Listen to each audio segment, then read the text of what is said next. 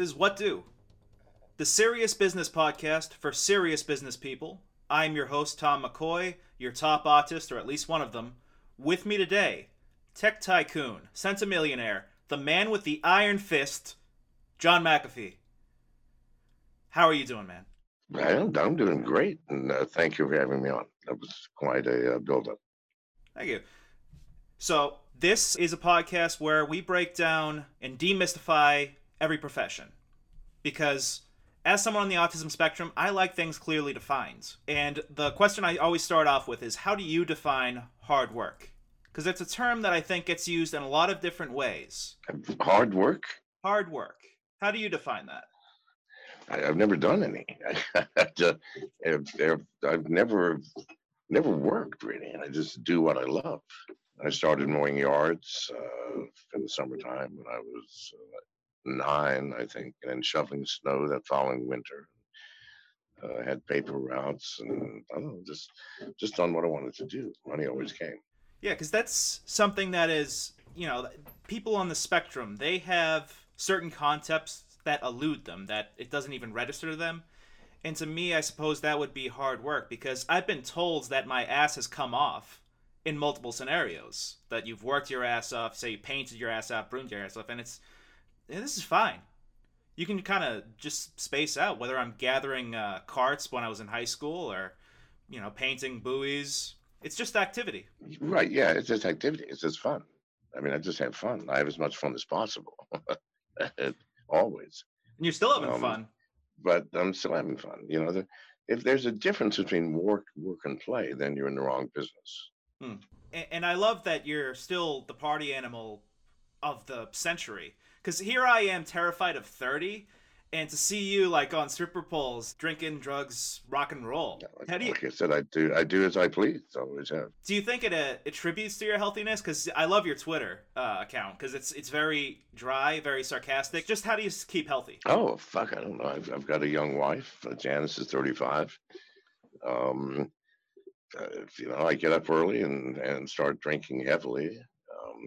I think health has more to do with how serious you are about your vices, not that you have any. I mean, like I'm very serious about things like drugging, cigarettes. 3 to 4 packs of cigarettes a day, and at least a bottle or two of tequila, a couple of bottles of wine, weed, whatever other drugs I can find. And you think that helps, I think that does absolutely, like absolutely, acclimate to it, like lean into it and acclimate instead of pussyfoot around it. absolutely. That's Well, gonna. well plus, we're learning that that biological evolution is frequently a very sudden affair. And my ancestors were Irish. I mean, like I really believe people go, what diet should I have? And I go, what did your grandfather eat? Hot dogs. Well, then eat hot dogs. I'm sorry, you survived. He survived. Bodies adapt. So I think looking at your genes and your genetic history and how your parents and grandparents behaved, I think you should behave the same. Any wise person would do that. So I have some fan questions here too. What is your favorite recreational drug? Well, I get that question a lot. For what? For sex, MDPV. Hmm. For introspection, LSD. Um, for what? I mean, for studying, for recreational, having fun and talking and letting the body move. Well, I'll You tell you know, that this guy's about to one get of the one married. of them. So Oh, he's uh, going to get married. yeah, so I'm thinking maybe some performance enhancers. Performance enhancers. Okay, so you don't want anything that's Hmm. a vaso constrictor like methadone in any of the uppers, and yet those are the ones that are the best sex drugs. Well, see, there's where conflict comes in. First of all, if he's getting married, I would suggest taking more LSD before you walk down the aisle. You Hmm. might decide that getting married is not what you want to do. But no, recreational drugs are for what? Recreation, for Hmm. dancing, for sitting and having a nice quiet chat. Sometimes just weed is sufficient for that. Um, so I don't have a favorite. I have a favorite for specific purposes. If you have a purpose, then I can tell you exactly how to attain that through drugs. Hmm. New question from Darius is there a piece of media, say a podcast or show, in the mainstream that you could consider genuine? In the mainstream, In the mainstream. no, absolutely not. Listen, okay, so I did a podcast last week with oh Jesus, a couple of kids. They had a lot of viewers, and they were on Apple, the Apple, whatever the Apple podcast platforms are, as well as the others. And because Apple does not allow you to say things like "fuck," "shit," "piss," um, asked me to try and not say that. I says, "Well, listen, I'm sorry, I can't do that." And I'm just curious why you guys decided to sell out. And I said, we didn't sell out. I said, we're not getting any money. We're just growing our base. I'm going, well, then you sold out for a larger base. um, so no, I don't think there are anything that restricts communication. Well, it can't have any truth in it, can it? Because I think the bottleneck is shrinking because people will tell me, oh, just start your own platform if you want to make money with your voice. That's getting collated together in like a corporatocracy, though. We got YouTube's owned by Google now. Google, you've seen those leaks where the resist shit. Yep, absolutely, absolutely. Well, you know, if it's mainstream, then I see zero value. I saw. Listen, up to last year, I was always on CNN, Fox, CNBC, RT, but it got more and more shallow all the time. And the commentators frequently become personalities themselves. And it's not about the news, it's about how they project themselves, about what a good interrogator they are, how they can cut to the truth, whatever. So it's nonsense. It's a dog and pony show. I'm 74. I've got no time for shit like that. Mm. And I think, do you think that's why they liked interviewing more boring people? Like why Gary Johnson got more of the spotlight than you? What a boring motherfucker. Well, I'm sure he's a listen, great guy, but listen. I'm loath to cast aspersions at my competitors in the political arena. So I don't know. I mean, personally, I would rather not have to have dinner with people like Gary Johnson, but I'm sure they're decent people. from John Gura, how do you want to die versus how do you think you'll die? Ooh.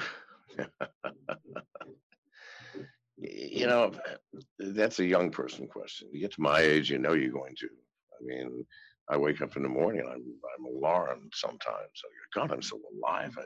I wasn't expecting this. I wasn't even planning for it. No one wants to die, No. and and as to my manner, I mean, I would hope that it's not in an agonizing fashion. Beyond that, I could give a shit how I die. Mm. what avenue my body chooses to cease functioning is its business. Um, you know, I know enough to not anticipate anything in life and expect it to happen the way that you want, including death. Um, Life is a mysterious, unpredictable affair. That's why it's so beautiful. Mm. I mean, fuck me, if we knew exactly what was happening, then I don't think anybody want to play. No. When you look at it through a certain lens, it's hopeful, through another, it's dread. And I think, because you made a dark ass tweet the other day where it's like I'm standing at the far end of my life or whatever, and you said that you were on like a trip or something, but Oh yeah, well that's a fucking opium, please God. yeah. Right? So yes, uh, I, well yeah, no, but that was not a dark tweet for me. I mean, for me it was a message to you younger folks. Hmm. Listen, my life is all behind me. Your life is all ahead of you, and the decisions that I make, well, as to how it's affecting me, damn little. Right? My decisions have mostly been made and have placed me where I am in hiding with a wonderful wife. You know, in and out of jail, both of us. So it's not exactly a fun thing. Um, but but yeah, so I feel very free because what mistakes I might make and the balance of my life are insignificant now. So I'm free to say what I want, do what I want, fuck you people or don't fuck you people. I mean, I am who I am, and I'm here right now to tell you how I see the world from my perspective, and the vantage point of my experience, which is, well, you can't deny it's broad. Mhm. Has it been insightful? Fuck me, I don't know. History might tell. I think I understand myself fairly well. But yeah, no, I'm at the far end, and I am staring into the darkness, and I know it's there. That I may pass any single day.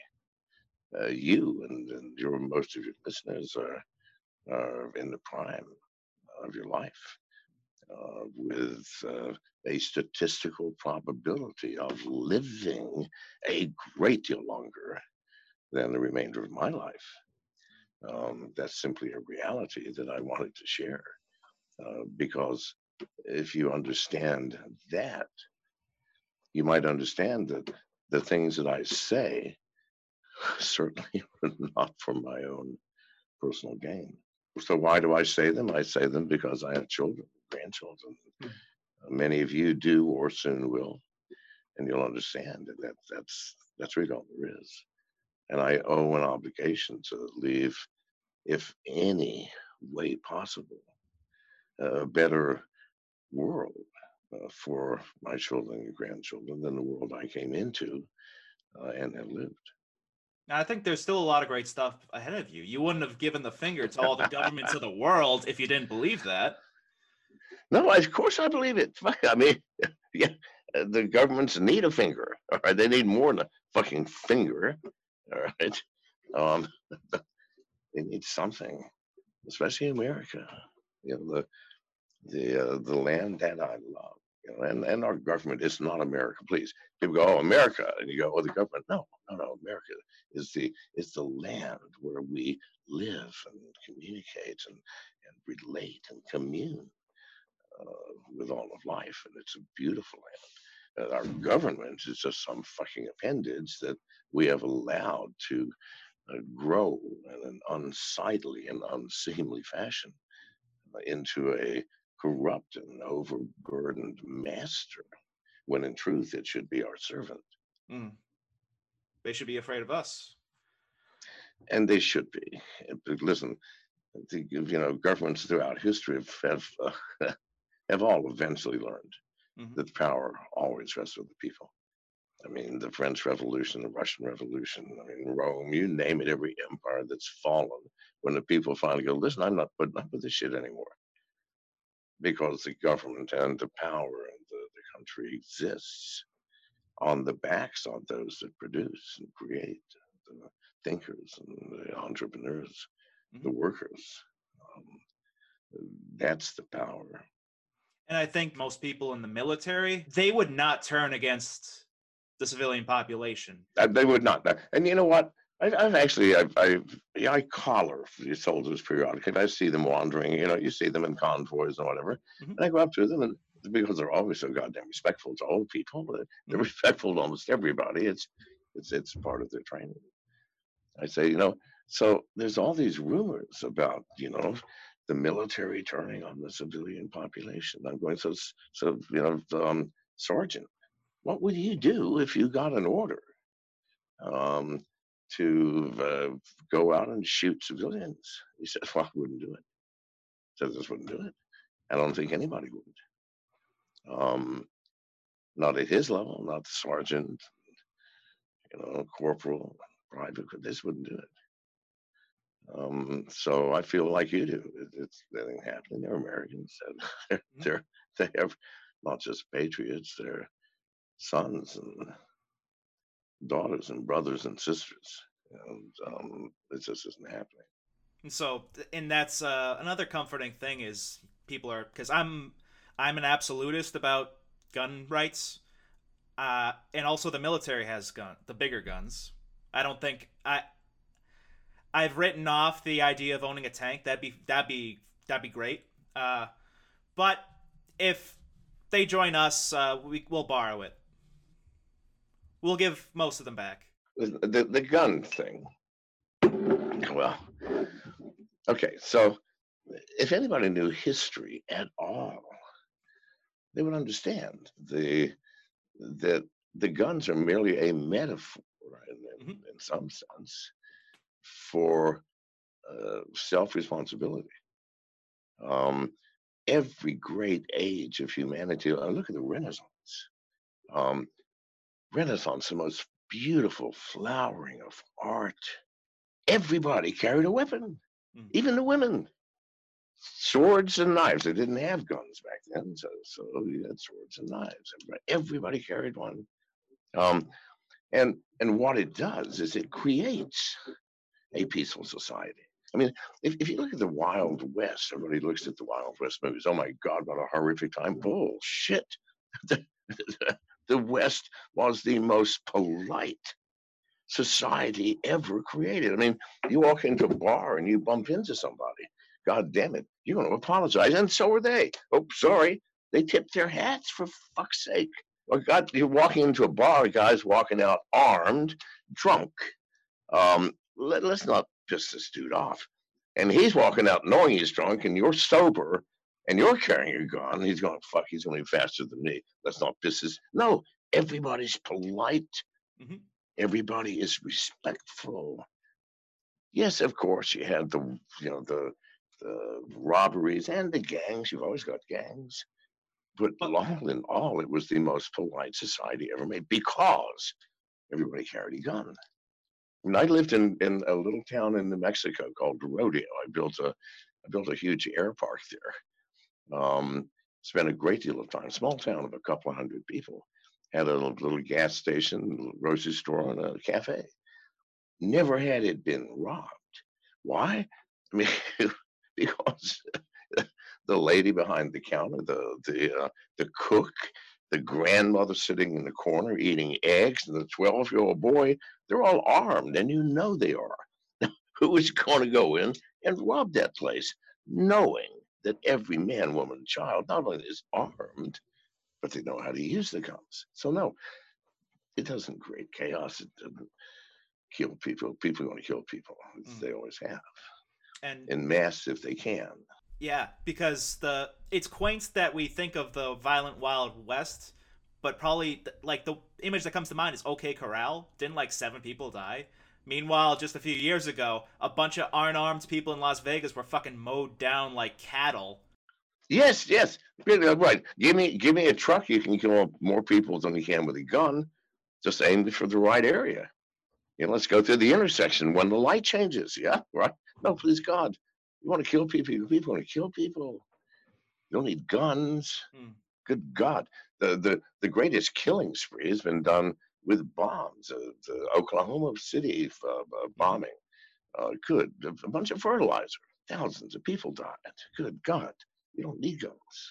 You And just need the insanity or whatever it is, the twisted thinking that some people get.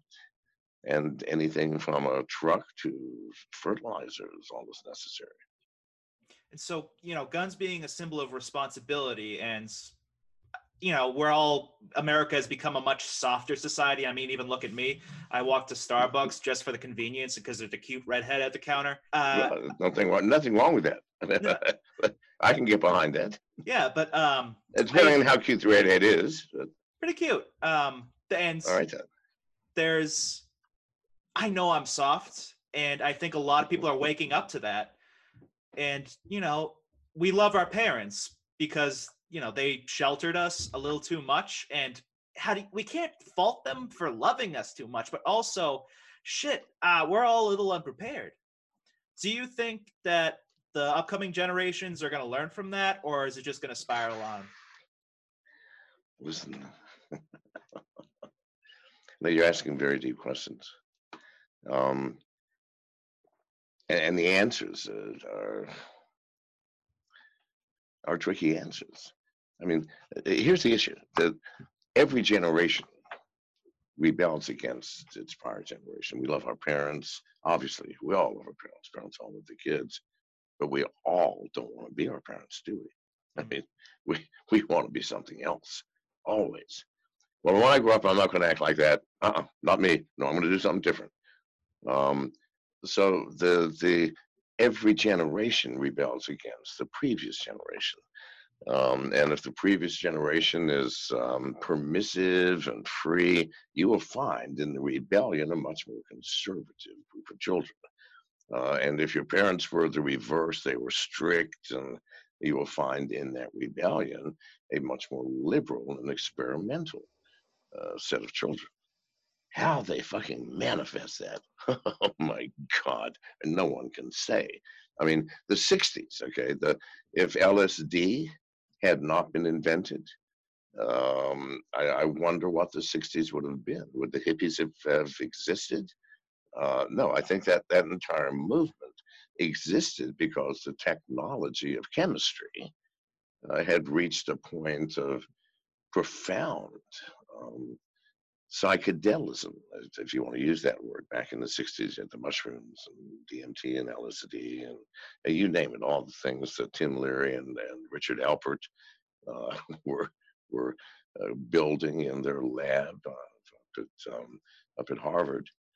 Um, so I don't know how it will manifest. I don't know what will happen. I just know that every generation will in fact rebel, and that it is only because of a few in the previous generation that managed to get out of the box and understand what the kids are saying, um, that allow any discourse whatsoever between generations. You've got the boomers and the you name it, Mm. that are Gen the Xers, millennials, and Zoomers. Jesus, they've all got some color to them, and those Mm. colors are all different. How Um, how accurate do you feel the stereotypes are for, like, say, from Boomer to Millennial to Gen X or two? well, it's certainly the prototypes are accurate, especially with the older groups, because I mean we've been around longer to form those stereotypes. Um, One of the craziest things is that it's the millennials that follow me. I don't understand it. Mm. Um, Over 50% of my followers are millennials, and they're fucking hardcore followers, right? Um, Fortunately, as I was living my life and things like anime first came out with Akira, I think in 1980s, somewhere around that area. Mhm. Well, I was right there, got into it. I've got JoJo Mm. um, as on my Twitter page, and I have a stand, and so they go, "Whoa, you, you even know what it means?" I go, well, of course, I know what it fucking means. So, um, but I really don't understand the mindset, and I don't understand why the young people. I mean, it's the 18 to 30-year-olds that are Mhm. following me. Nobody my age follows me. I think the appeal for you, one of the appeals is that you defy the stereotype of, like, the grumpy authoritarian Boomer, and you show that you can be a free spirit and say "fuck the man," no matter your age. Oh yeah, yeah. Listen, there will always be the fuck the man stereotype in every generation Good. because it is again just the rebelling against authority, and we need to rebel against authority, people, always. What is authority? Authority is that thing that says, well, we've been here, done that, we know the right way to do it, this is what you do. That's authority. The problem with authority, especially in the modern age, is that both technology, culture, and everything else is transforming so rapidly that whatever experience an older person may have becomes invalid very fast due to the changing circumstances of the environment. And that's what we're having here today. So yes, please God, rebel against authority because that is what growth is all about. Nothing would change if the youth did not rebel. And it's authority, which is that stale, sick, tired, old thing, which if you are not careful, you will take to your own breast as a young person and be totally out of touch with the truth of the world around you. And we have time for one more question. Here's one from Daniel. What's the most afraid you've ever been, and why? Let's make it a meaty question. I mean, that's a hard question. I mean, for example, just since I've been with Janice, we've been chased at 120 miles an hour at night on back roads in Arizona. We've had fake police, men in police uniforms, raid our condo while we were hiding under a car in the garage in the basement. These were fearful times for me. Many were fearful. We live a life on the run. Keep in mind, 8 months ago, we were in jail in the Dominican Republic under threat of being deported back to America. We have been shot at, we have been hunted. So anxiety is a constant in my life. And I think not so much since we went underground. We've been in hiding now for 8 months. That's a good shit, much better than running people. Because the problem is we can't have telephones. Our family does not even know where we are. No one can know. But it's kind of nice because there's not much fear and anxiety when you're in hiding. I don't have one. I wish I had. I wish I could say this was the most fearful moment. I mean, every time I get arrested, there's definitely some anxiety there for me. Okay, Jesus. Okay, what are the possible charges? The infinite. If the state wants you, right, the charges are infinite, and they will always win. It's just a fact of life. So there is that anxiety. I don't know. I have a lot of it. Fear is part of living. It's that force which keeps us on our toes, keeps us sharp, keeps us on the lookout, makes the eyes rove and the ears perk up, brings you back to the here and now. Nothing wrong with that shit. So it's a good question. I'm sorry I didn't have a better answer for you. And thank you so much for having me on. You're not done living yet. This has been What Do? Okay. Tom McCoy, John McAfee. Have a good one. Thank you. All right.